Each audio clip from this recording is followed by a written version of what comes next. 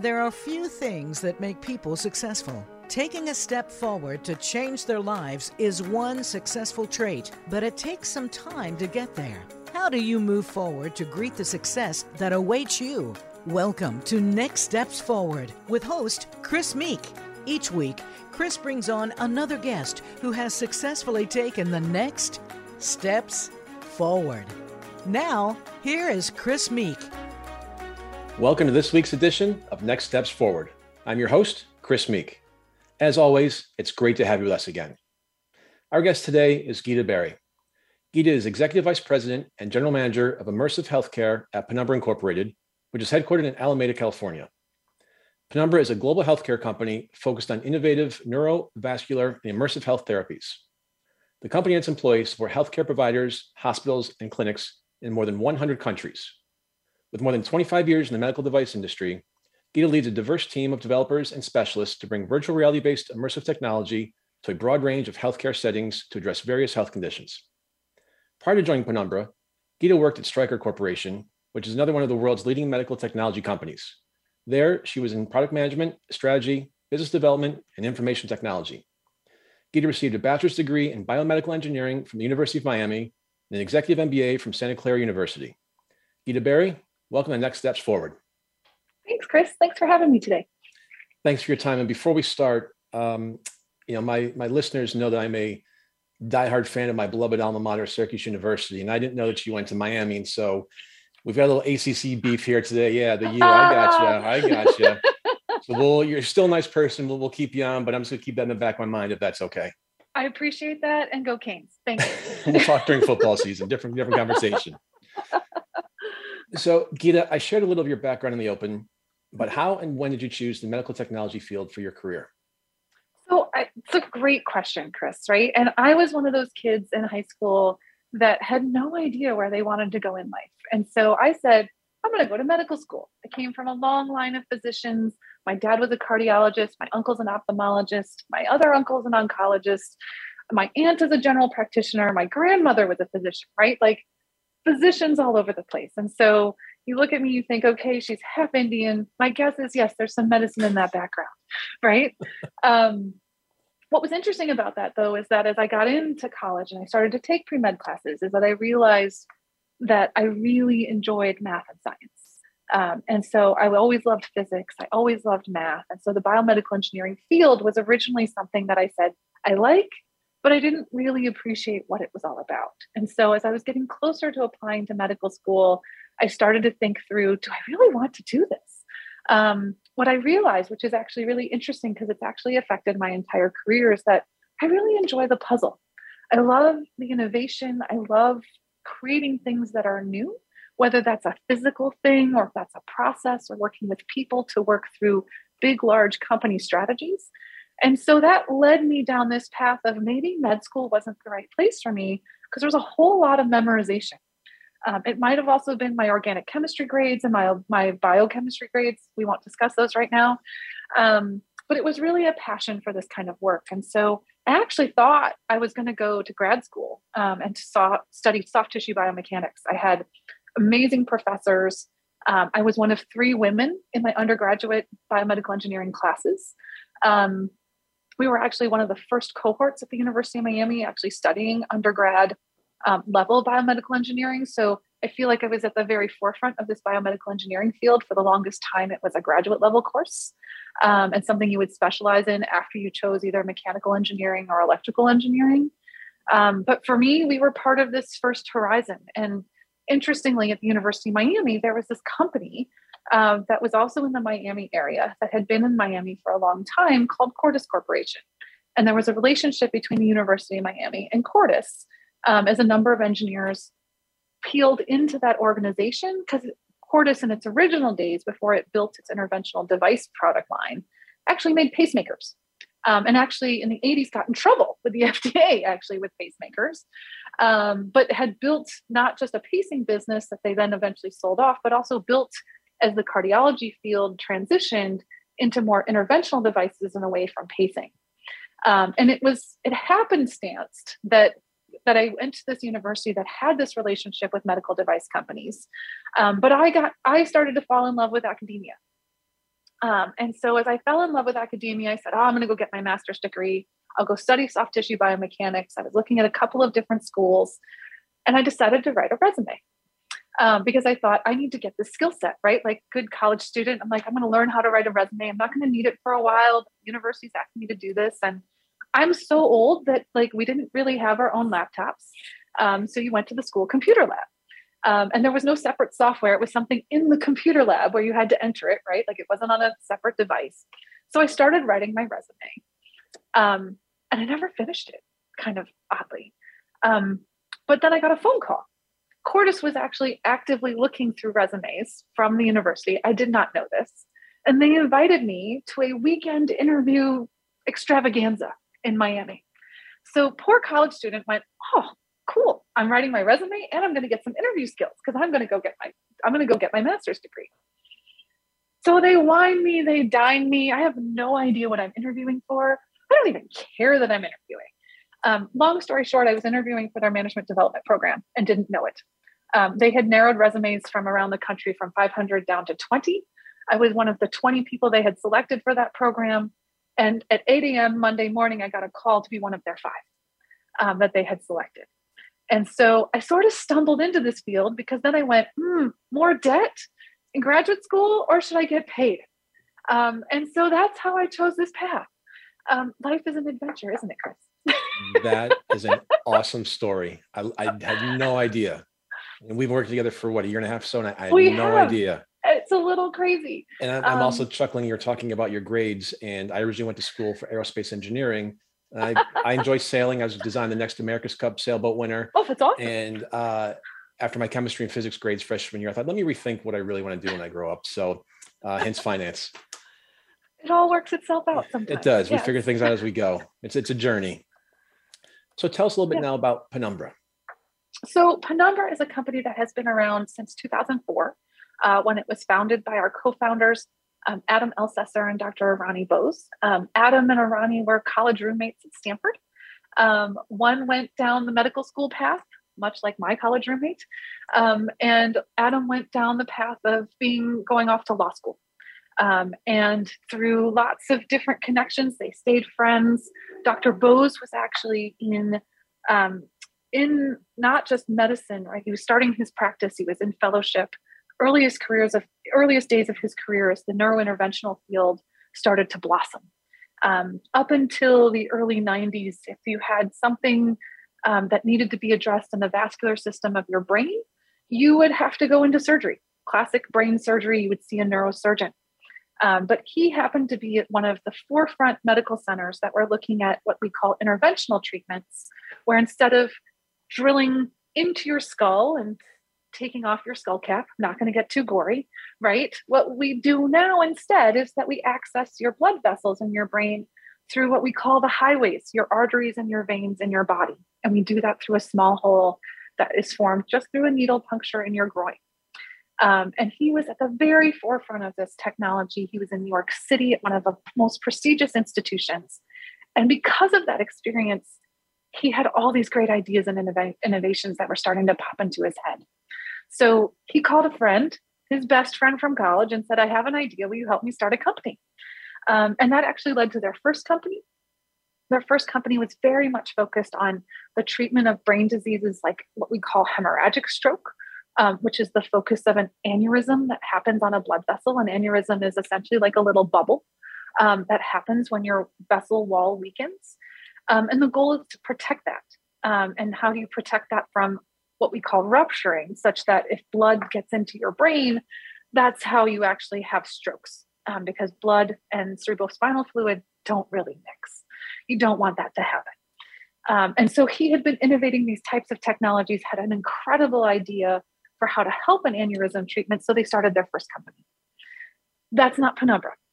Penumbra is actually their second company because they sold that first company and said they have more to do and to treat. And so they changed from what is a hemorrhagic stroke, which is only about 13% of strokes that happen, to what we call ischemic strokes, which is when your blood in your brain is not flowing because there's an obstruction, there's a blood clot, there's a piece of foreign material that maybe came off your heart valve for example, that comes and gets lodged in a vessel in your brain, and you have to remove it in order to return blood flow to those vessels. There was no surgical treatment option, right? So with an aneurysm, you could go in and you could actually put a little clip. I know that sounds so rudimentary, but think about it, you're actually clipping off that little bubble. In this case, they were trying to find a way, and they had an incredible idea to essentially use a mini vacuum to suction out clot from the brain. This was unheard of. This is a crazy thought. Like, you could take a tiny little vacuum to suck a clot out of your brain. But this is what needed to be done. And this is what really is 87% of the strokes that are out there. If you're not familiar with stroke, this is Stroke Awareness Month. So thank you again, Chris, for this opportunity. Things to think about with stroke, this is my random aside public service announcement, right? Is you can think of an acronym called FAST. One is facial. So if you have any facial droop, if you have any arm weakness, if you have any slurred speech, so S for speech, and then T for time. If you have any of those symptoms or all three at once, time is of the essence. Please call 911 and get treatment. So that time is the big factor, because that is what we're trying to, you want to get that clot out because your brain is starting to die around that area that isn't getting blood flow. And that's how Penumbra started. That was where we started in 2004. People thought we were crazy. The business was crazy. Could you really do this? Could you help these patients? These patients weren't even getting to the interventionalists for this kind of treatment. But through a whole lot of hard work, a lot of incredible innovation through neurointerventionists all across the world, this has become the gold standard treatment. And so Penumbra took that technology. We don't just do that in the brain today. We also do that in all sorts of blood vessels all around the body, arteries and veins. So for people who have deep vein thrombosis, we can remove that clot. We remove clot in the arms. We remove clot from the lungs for patients who have pulmonary embolisms. Pulmonary embolisms are just as devastating as a stroke. Typically it is younger patients. You typically think of strokes as older patients, but actually strokes can happen to anyone at any stage in your life. It's actually a misnomer to think about as only as older patients. But pulmonary embolisms tend to be younger patients and more likely female. And so we've innovated this technology to be able to help all over the body, to help as many patients as we possibly can. In addition to that, we have access devices, we have embolization products. So we've just grown that from these two college roommates who decided that they wanted to go help a whole lot of people and a whole lot of patients through the work of an incredible number of interventionalists, not just in the neuro field, but also in the radiology field and the cardiology field. So many incredible physicians that are out there treating patients with Penumbra technologies today.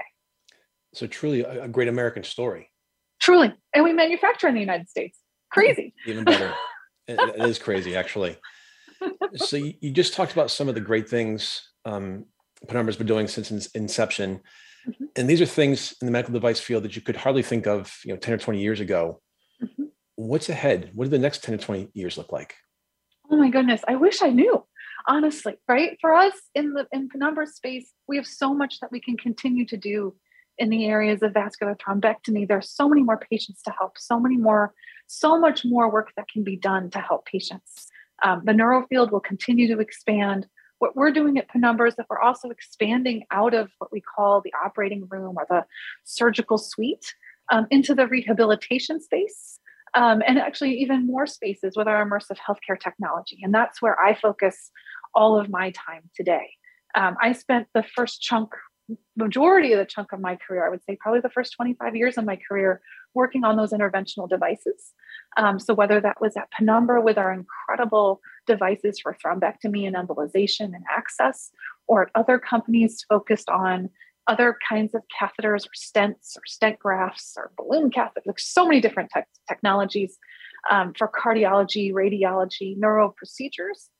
Immersive healthcare is this next frontier for us. You're all thinking, what in the world is she talking about immersive healthcare? That doesn't even make any sense. Never heard about that from my physician. What we are working on today is we're working on how do we bring virtual reality in a way that you can immerse yourself to help you with whichever condition that you're trying to work from. We're starting in rehabilitation. Rehab is where we started because that was an extension of our stroke patients.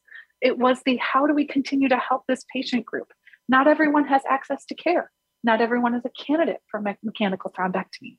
Even if you are a candidate for mechanical thrombectomy, you may still have symptoms of your stroke even after we remove that clot. So our passion for stroke patients led us into this area of rehab. It led us on a crazy path for our CEO, Adam Elsesser, to even get introduced to the technology that came from our partner, Sixth Sense, that was all around full body tracking and how could you do this with VR in the first place. And so we're applying the concepts of VR, we're applying the concepts of immersion to really engage patients in a totally different way. Because if you've ever been to rehab, I've been to rehab, yes, knees, sports med, maybe a couple of times. It's not exactly fun. And it hurts a little, doesn't it? Yeah, a little bit. Just a little. And when you know it's going to hurt, you tend to not move it because you may not try as hard because you're trying to do something else. What we're doing with VR is that we are, what I describe, we're gamifying rehabilitation exercises. And so you're not watching yourself and watching that limb move.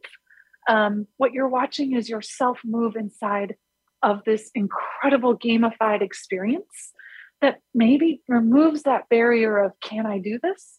And in some cases, particularly if you've got a situation with neuro rehab, where maybe your brain isn't connecting your ability to do some of that, like, I can't do that. It's actually saying those synapses they need to rewire themselves. They actually start to rewire themselves because they can see themselves doing it in VR when maybe they can't see themselves doing it in real life. So that's for us where Penumbra is headed in terms of where medical technology is going, is bringing this merging tech with what we call sort of traditional healthcare approaches. And are you finding with the immersive therapy, people are actually going to do more rehab? And I asked that in a way that, sometimes, like you pointed out, we may not want to do it because it hurts, or we'll show that we're weak and we can't do it. There might be a stigma associated with going with rehab. And as to your point, gamifying the industry, are you finding that to get more people to come in, or is it just a 21st century new way of therapy? So the good news is that we're starting to hear this from our customers. We launched this technology in the middle of the pandemic, which you think, why would anyone launch something new in the middle of the pandemic? Our goal was to help people and help people in a different way to motivate them to come back, because there were so many issues, so many considerations that we had to think about, whether, like, do I want to go to rehab? Am I going to risk that for COVID? Well, if we could help get you started and have you come in and work with your therapist in a new way and engage with you and advance you, of course, you're going to want to do that in the middle of a pandemic. That sounds great. So what we're starting to hear from our customers, one actually just talked with us, it's called an arrival rate. The people coming back is already higher for those who are using VR than those who are coming in for traditional therapy. Now, we're at the very beginning. We've got a lot more data to collect. We've got so much opportunity out there, but all the signs are there. The patient stories we get, people say, I wasn't having fun coming to rehab. I want to go to rehab now. I was just with a couple of stroke patients who had an opportunity to use our latest system, like some of our most innovative content, expanding out our platform now to 36 different activities and billions of ways to use the platform, who said, I want my session to be longer. They are enjoying their rehab session so much, they want to be there longer. They want that kind of experience. So we're at that earliest phase, like all healthcare technologies. You start in an anecdotal phase where people start to tell you how it works. And we're building our way into starting to build that evidence today. You're a very senior executive at a medical device technology company. Sure. My career has been in the financial services sector, which historically has been a male-dominated industry for decades, if not centuries. And in many ways, unfortunately, still tends to be. How does the medical device technology field compare? Is it a good one for women? And if so, why? So I would argue that probably every field is great for women if you have people who are passionate about what they're doing. The medical technology field is no different, right? I think it's just a question of, are you interested in this? And are we engaging with women in this field? I have been lucky that I have had, even from the earliest days, my first managers were women actually in this space. I think of them as trailblazers. They have been some of the greatest influences in my career. I've also had some incredible male leaders who have been such great role models, mentors, who really have never questioned whether or not there was a gender bias in this field. I think so often it really comes down to people, and it really comes down to what do you value. What we see in the medical technology space more often than not is we want people who are really passionate for patients. And so you see a lot of that. We have a lot of that in this field. I think the biggest challenge, just like most other sectors, is just making sure that you're asking women, are you enjoying this? And presenting those opportunities to them, because they may not always ask. Women are not great at asking. Women are much better at saying, okay, I'm working hard, I'm doing it, I'm going to earn it. I encourage women all the time, if you want something, go ask for it. No one's going to ever penalize you for asking, especially if you just ask it as a question, right? If you demand it, let's see, right? But truly getting out there and asking, and I do that for all of my own team members, right? I tell my team all the time, there would be none of this. You could have the best product on the planet, but if you don't have a team, that product goes nowhere. You could have an average product, but with an excellent team, I bet that product goes far. So it really all comes down to people. And I think what we value, I can speak specifically about Penumbra. We have never had I would call diversity program at Penumbra, because we've always actually been really diverse. We actually don't have a majority from an ethnic background perspective. Part of that is we live in the Bay Area. We do have that. We're already in a very diverse area out in California. But from a gender diversity perspective, we've focused on hiring the best people. And for us, that has led us to a very diverse group. We've actually, at times, we've been a little bit more female than male as an organization. At the moment, I think we're just about 50-50. But it's been because we've been trying to find and source the right talent. So for me, the medical technology field has been all around understanding what a great leader looks like, and finding those great leaders to help me continue to grow me in my career. And that's been women, that's been men, and they've always been incredibly supportive. Again, if they're out there, thank you, because I would not be here without you. Well, what a novel idea of hiring somebody because they've got the right skill set and talent that you're looking for, not because they check a box. Because they look like you. Right.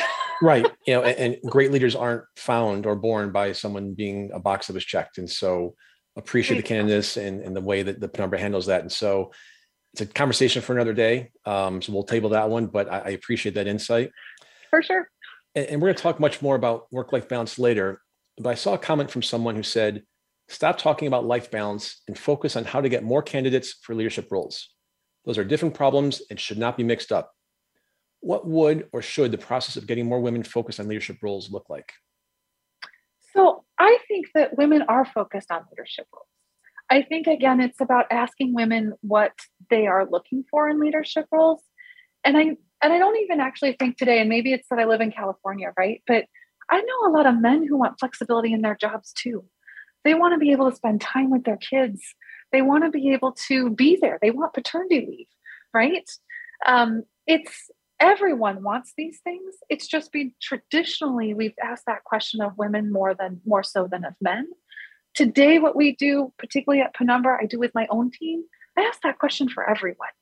So I think if we think about this as an everyone exercise in terms of what does everyone need, and that will encourage women to step up and say, hey, I want that role. But it just requires a little bit of flexibility. And flexibility means not just whether I have family. You may have family, you may have friends, you may have furry friends, you may have interests, you may have things that are really important to you. The real question is thinking about this about diverse thinking. It's about encouraging that diverse thinking and demonstrating that you want a diverse group of leaders because that makes your company stronger. I think valuing diversity and really understanding that value of diversity is what brings women and men of all different, whether it's genders, whether it's ethnicities, whether it's all different backgrounds. I have the pleasure today of leading a team that comes from so many different industries. We also have industry-based diversity because no one's ever done what we're doing with immersive healthcare. So I have teams of people coming from the video game industry, right? Interactive entertainment. I have people that come from traditional software development. I have people from medical device.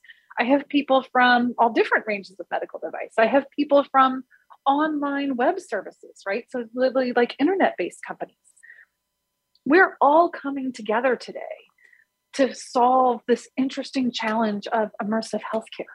I need every one of those brains, and I am so thankful for all of them. But they all bring all of their mix to what we are bringing, and they bring different cultural influences from those industries. I value that diversity immensely from my team, and we are creating our own new norms. I could have done this and said, hey, we could be all interactive entertainment. Everything should come from the game industry. That wouldn't work because we wouldn't understand this space. We wouldn't understand our customer base. I could make it all medical device. Wouldn't work. We'd have no idea how to build a game, right? And what is good about a game. So having that diverse background, having people from all different experiences, having different genders, the gender and ethnicity tends to pull when you start to think about who do you really need in that space. So it's kind of a question about do you want to be innovative or do you want to be like everyone else? I like the innovative part. Absolutely. It's more fun, right? Way more fun. Way more fun. So you talked about flexibility and leadership and men wanting that as well. We all know, or at least should know, advancement doesn't just happen because someone stays in one place for a long time. You obviously have to earn it. Yep. What advice do you have for young professionals in the workplace today who want to advance? What should they be doing? How the new trend of remote working affect that? Things along those lines. So there's a couple of things that I would recommend. So, and for me in my career, there was not a straight line. I don't believe in straight lines. I think you can do that. I think you could say, okay, I'm going to do this and plug to the next thing and sort of build your way across the hierarchy. I think that makes you a great functional leader. I don't know that makes you a great general manager, for example. For me, it's about embracing the adventure. You should embrace the path that you're on. Take that special project that may not fit. My last year at Stryker, for example, I thought they were crazy. They offered me a role to lead an IT team. I had never run IT. I have no IT background. That sounds crazy. But they needed a business person. They needed a person who understood the business. And they very much, the CIO looked at me and said, I'll teach you IT. He's still a dear friend, a dear mentor. I'm so thankful for him. I could never have predicted that 1 year of IT would set me up to be even smarter in the role that I'm in today. So embrace the adventure, take those unique projects. Don't hesitate to do something adjacent because those all make you stronger. We've been visiting with Gita Barry, and we'll be right back after a short break. Become our friend on Facebook. Post your thoughts about our shows and network on our timeline. Visit facebook.com/Voice America. The White House doctor makes house calls. Listen every week for House Calls with Dr. Connie Mariano. Dr. Connie has served as the White House physician under 3 U.S. presidents. Now, she joins the Voice America Empowerment Channel to help you enrich yourself physically, emotionally, and spiritually. Our guests will include professionals from a variety of fields who will bring you tips that you can apply to your own life. Listen for House Calls with Dr. Connie every Thursday at 4 p.m. Pacific Time, 7 p.m. Eastern Time on the Voice America Empowerment Channel. We hear just be you a lot these days. But who are you? What is an authentic life? The answer to these questions and more will be answered on the Authentic Living Show, hosted by Andrea Matthews. Andrea will interview some of today's spiritual, psychological experts and will provide her own wisdom to help you raise your consciousness to the level of your I am. Listen for Authentic Living with Andrea Matthews. Heard live every Wednesday afternoon at 4 p.m. Eastern Time, 1 p.m. Pacific Time on the Voice America Empowerment Channel. Have you friended us on Facebook yet? Why not? Just go to facebook.com/Voice America or search for the keywords Voice America. Once you are part of our Facebook network, you'll receive daily messages about what's happening with our shows, this week's featured guests, and new happenings at the Voice America Talk Radio Network. And you can add your voice to the always active discussions on our timeline. Just go to facebook.com/Voice America or search for Voice America.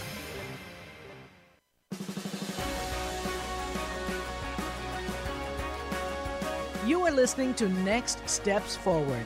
To reach Chris Meek or his guest on the show today, please call in to 1-888-346-9141. That's 1-888-346-9141. Or send an email to Chris@nextstepsforward.com. Now, back to this week's show. And we are back. I'm Chris Meek, host of Next Steps Forward. And today we're with Gita Barry, Executive Vice President and General Manager of immersive healthcare company Penumbra in Alameda, California. So Gita, I mentioned work-life balance, and you said before that, quote, there's no such thing as work-life balance. It's just called life, which is the title of today's show. And you say that as a corporate executive, a wife, and a mom. Explain that philosophy, or is it an attitude, to our listeners and how it might help empower them? Well, I think oftentimes people say to me, I don't know how you do it. Or how do I manage work-life balance? And for me, I do. I just think of it as life. Think about it as a number of intentional choices that you're making. And just like anything else in life, you planned your weekend, right? Chris is going to plan his weekend different than how Gita's going to plan her weekend. No different is that in terms of a business perspective. I have made intentional choices throughout my career. My intentional choices have been, I'm a mom. I always put mom first. Poor husband. Sorry, dude. I won't tell. I'm a business leader. I'm a partner. I'm a daughter. I'm a sister. And honestly, I'm an avid hiker as often as I possibly can be. But there's a whole bunch of other things that I'm not. And I chose that because I chose these other things. I chose not to be a master chef. I chose not to always prioritize my workout, though I do try to do that a little bit better on a regular basis. I may not always be the life of the party. I have chosen the kids. I've chosen their soccer schedules over some of those other choices. And so for me, that is work-life balance. You can't measure it. There are going to be times when your business needs more from you. People always say to me, I can't believe you travel as much. My kids are actually amazing because they know how much I travel. We actually communicate in a totally different way. They value travel. They see what I do. We talk about business at the dinner table. They understand what's going on.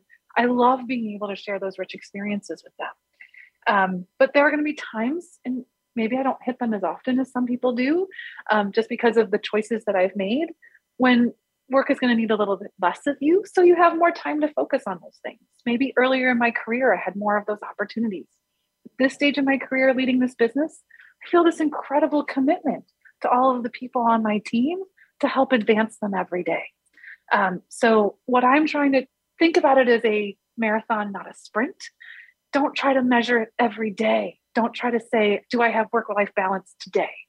Think about it over a period of time. Think about an intentional choice and what you're willing to give. Because I guarantee you, if you're in a role where you're having fun and you're making those intentional choices, that role will give back to you. It may not always be clearly a bit. You also have to think about it as, is it giving back to you in terms of what you value? For some people, that can be monetary. For some people, that's the reward and the recognition that comes with the role that you're in, or that could be progression. Generally, we're all not in nonprofits, right? So there generally probably is some financial compensation that comes with that. But we all could choose those roles that will choose the highest salary. I don't find that always those roles are the most fun role. You've got to have fun in what you're doing. And if you're in a role that you're not having fun, I would ask yourself whether or not that's the right intentional choice to make. And again, you may choose that because your other choice is that you love something in your personal life. There are certainly plenty of people. I have a dear friend from college who, for the longest time, if you go back to sailboats, Chris, was an America's Cup racer. She made an intentional choice to do that. She's now in a different mode of what she's done, but she's brought all those things together. It's just an incredible series of life choices. These are the things that we do. You have to decide on a lifestyle. You have to decide what's important to you and do what you're passionate for. If you do all of that, work-life balance will solve itself for you. Bottom line. There's a country song I like to quote on the show with a country singer. One of the verses is, do what you love, but call it work. Yeah. And you just summed it up. I think that's totally fair, right? You just totally summed that up. And in terms of the balance, the pandemic changed things for everybody, obviously. But I know when you and I have been talking over the last year and a half or 2 years, you more often than not were in the office. Yeah. Did the pandemic at all change your work-life balance? Did you find a little more time at home, a little more flexibility because of what was going on? Or did your previous role? The pandemic kept me home, which was weird because I was on the road a lot. And I dearly still miss a lot of my friends and my role changed actually in the middle of the pandemic. So before the pandemic, I was probably in Europe every 6 to 8 weeks, for a week out of that 6 to 8. And I miss those people. So if you guys are watching, I'm so sorry. I still miss you. But so my role changed because I didn't have all of that travel. And so I had more time at home, and that gave me incredible time to connect with my kids in a different way. But at the same time, it also gave me more time to connect with my team, which was incredible. And it gave me time to focus on what that looked like. Do I value the in-person experience? Oh, I totally value the in-person experience. To me, the reason I traveled so often to Europe pre-pandemic is because I loved the people. People would always say to me, that's a long flight, especially from the West Coast, right? So you're traveling from San Francisco deep into Europe. You're in an 11-hour, 12-hour flight. People are like, why do you do that to yourself so often? I didn't do it because I love flying. No one goes, yay, I can't wait to get on that plane. Now, I have to say, I have missed some plane flights because I do enjoy what I can do with some email in that time because I'm not scheduled in the meeting. So there is some of that. But what I love are the people on the other end, the engagement. For me, that one-on-one experience, that group experience when you're with a group of people, this medium, right, where we've gone to video is wonderful from a transactional perspective. You can get a lot accomplished, but you miss a lot of people on the in-betweens. You miss a lot about tell me what you did over your weekend and that funny little thing that happened, or you notice that person, half trip on their shoe, right? And you've now got a joke to talk about. I half trip on my shoe and people can look at me and enjoy some of that. I miss those interactions. And so I'm so thankful to see more people in the office. I also respect those who are remote. I respect those people who find that efficiency and who enjoyed it. I worked remotely pre-pandemic in my career for 4.5 years. I found that the whole reason I went back, actually, that's actually part of the reason I changed roles actually from Stryker into Penumbra, was because I missed people. And so I anticipate there'll be some people like me who thought it was great and did it for a phase of their career. And there's also going to be a group of people, because there was before the pandemic, a group of people who just really embrace the remote lifestyle. My general experience, though, is it's harder. It's harder from a career standpoint for people to get to know you. And when people get to know you, that's when you get what I was just describing about those fun projects. That thing that comes off the wall, which is maybe this doesn't exactly fit, but could be this incredible growth opportunity for you. Those are harder things, I think, to get. I'm not saying they're impossible. It's not saying that I'm not trying to find those opportunities for my own team, but I think it just makes it harder when we have a remote workforce. So some of it depends on the kind of product that you're working on. If it's engineering and you're in our vascular or interventional devices, our engineers can't do anything from their houses. They can do some paperwork, but they can't build a catheter from remotely. Like, that's a little harder to do. My teams that are in software engineering and game design, they can do that. And so a lot of it is also about the suitability of the role. And if you're someone who'd like that, find the role that fits for you, that fits in that remote environment that works. But I think if you're looking to grow into further advanced levels from a management perspective, getting in the office is going to make all the difference in the world for a business like ours, right? So for something like that's in the medical technology space, because fundamentally our interactions with customers are real life. Maybe that is something different for this audience. When you work with physicians and therapists, they have to do all of their work in person. They expect to see you in person. So we need to have those in-person skills in our space. I think if you were in a tech startup and you sold everything online, I would be talking a different game. So I don't want to offend anyone who's out there thinking, no, but she's totally wrong right now, right? This is specific to the field that we're in. Those conversations, a lot of that is relationship-based because that's how you interact with your patient. That's how you interact with your user. It's a physical thing that you're going to engage with a person. You've got to have those skills. It's just part of who we are. I mentioned I'm a sales guy in finance, and I had my first client meeting about a month ago in person in Boston, and we went to a steakhouse and a hockey game. It was unbelievable. I'm not even a hockey fan. But I was like, oh my God, I'm human again. Like, to go out and be in public and to do something, and to your point, interact and interface with your clients, your colleagues. And, I live about 40 miles outside New York City. I don't miss that 4-hour day round trip commute. Just this week, we started going back in the office 1 or 2 days a week. My boss said, Chris, I know you're going to be online. You don't have to come in. I don't need FaceTime. So if you want to stay remote, that works for me for now. So we'll figure it out. But totally appreciate the difference in terms of what your industry is, what your end clientele is, and what their needs are. And so Great advice. I appreciate that. Well, the other thing, I have to say is this is one of the hardest things for me, and this is just going to be a me thing, right? And everyone listening, enjoy this, right? But like, I'm a little old school, right? I like a whiteboard.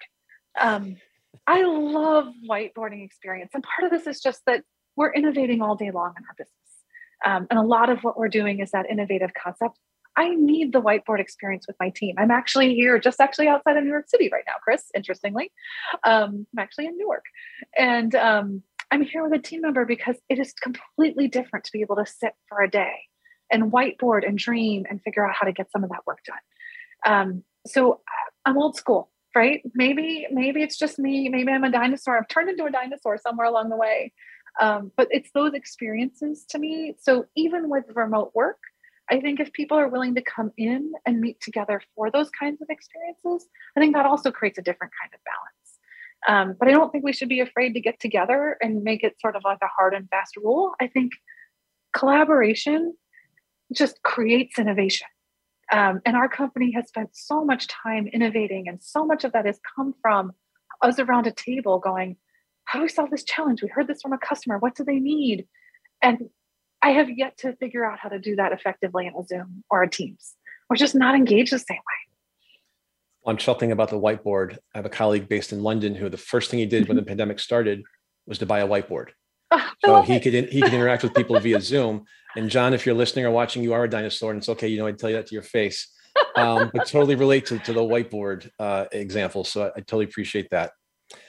And along those lines, what advice would you tell your team members or potential mentees who might be struggling on balancing life and work? I think it's just a question about what's most important to you, right? If you understand what's important to you and you accept it, and that's sometimes the hard thing, right?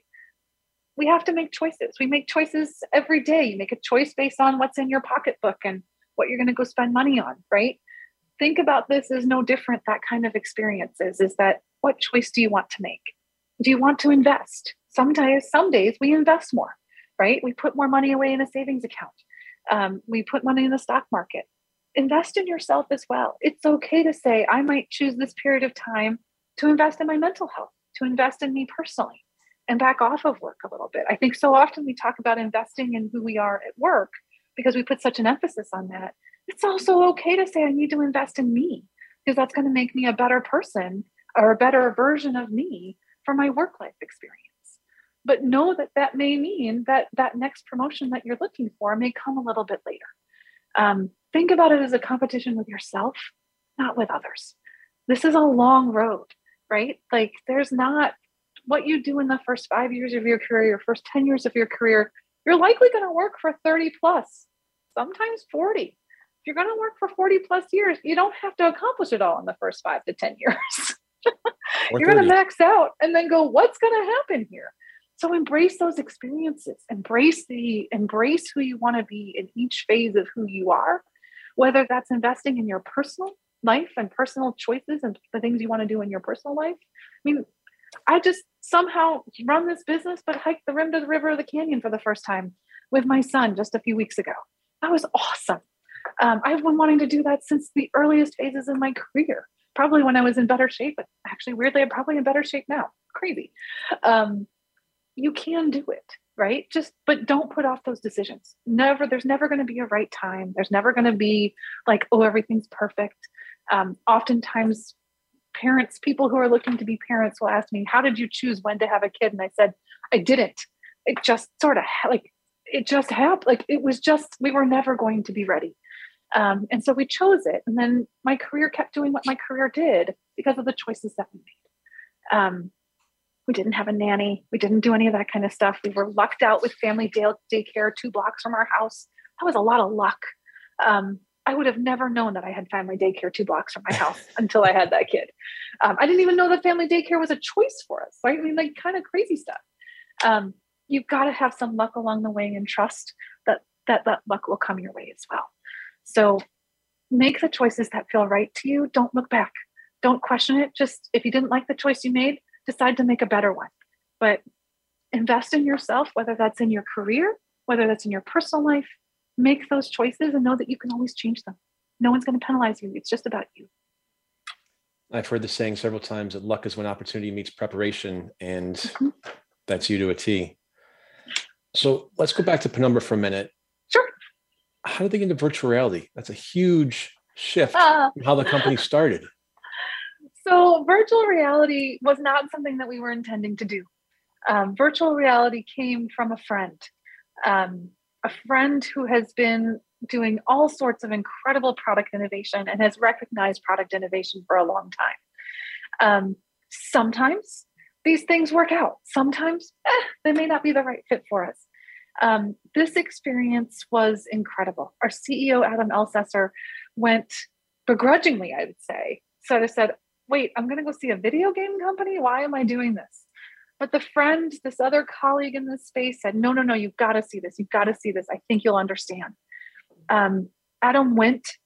He showed up in a strip mall kind of environment. At that time, Adam was a corporate attorney. He used to wear suits every day.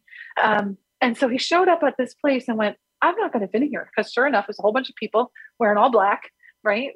Designing video games in the dark, going, what is going on here? But he jumped in there. He tried this. He was not a gamer in any way, shape, or form. He'll tell you this himself. But he was up trying a game that was on a castle wall. And it was not the game itself. He got it. He was into it. He was like, okay, this is kind of fun, right? But it wasn't actually until the system malfunctioned a little bit. This was still a tethered headset. And the battery pack started to come out that he really understood the value. So as the battery pack started to come out, everyone started to yell at him to stop. Stop, close your eyes.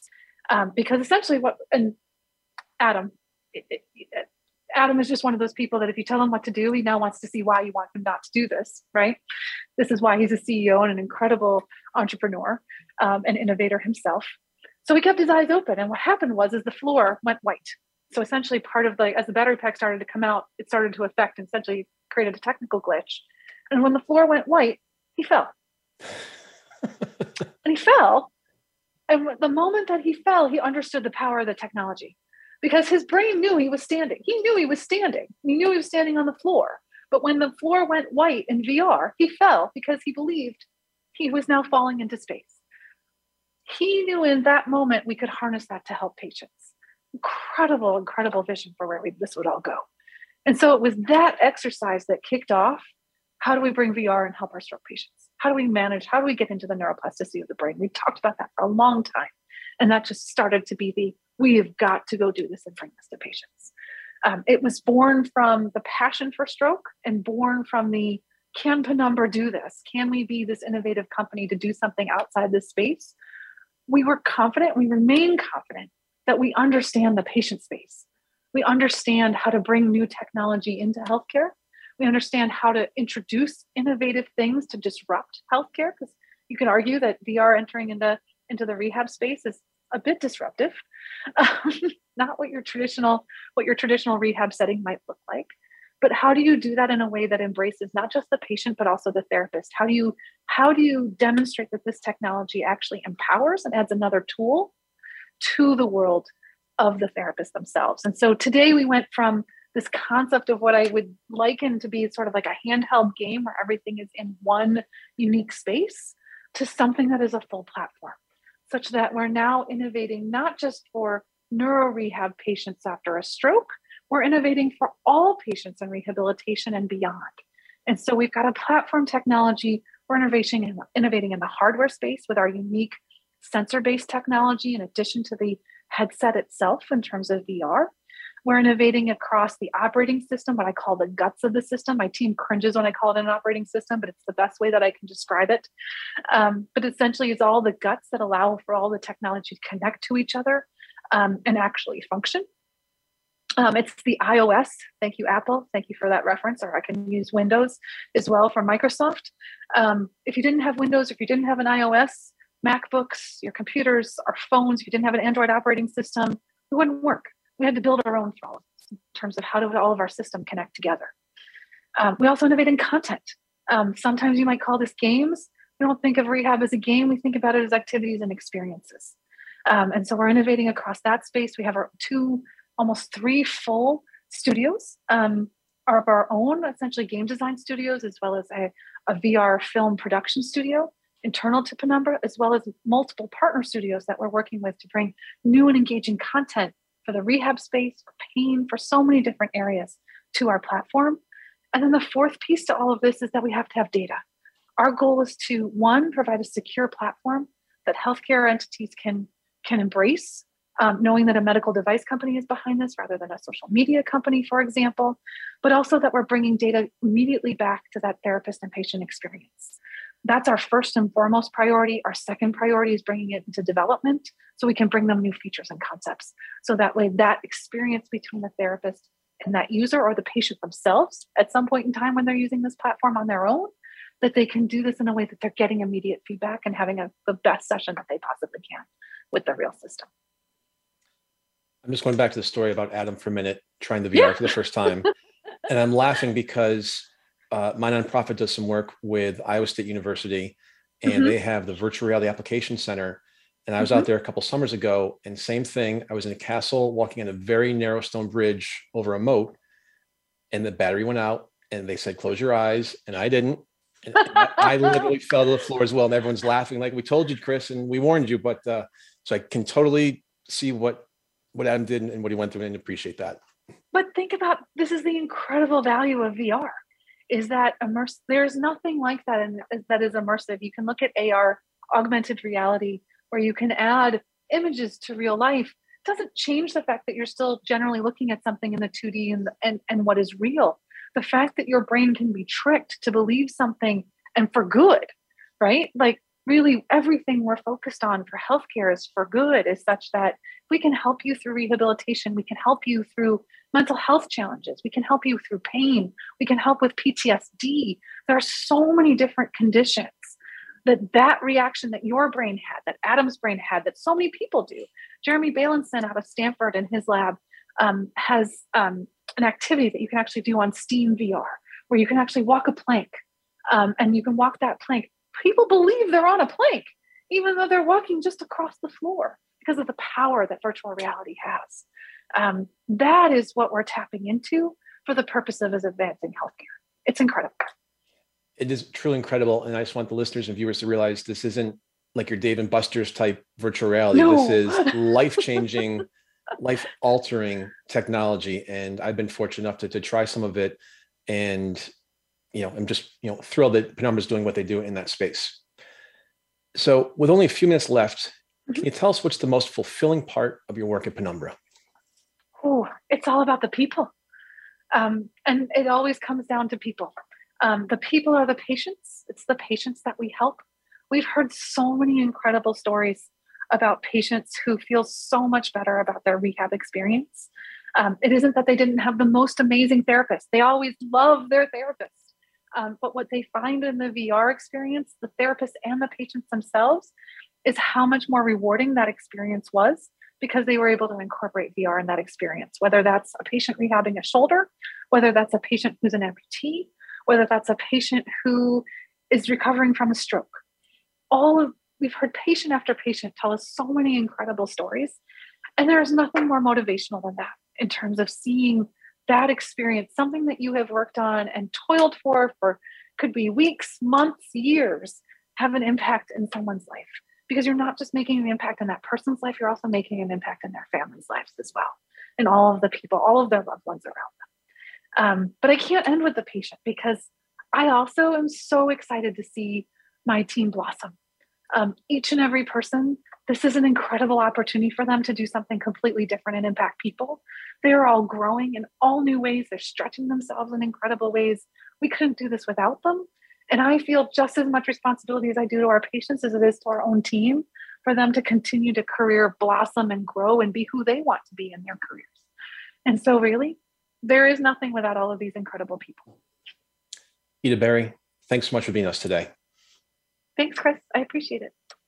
I'm Chris Meek. We'll see you same time, same place next week. Until then, keep taking your next steps forward.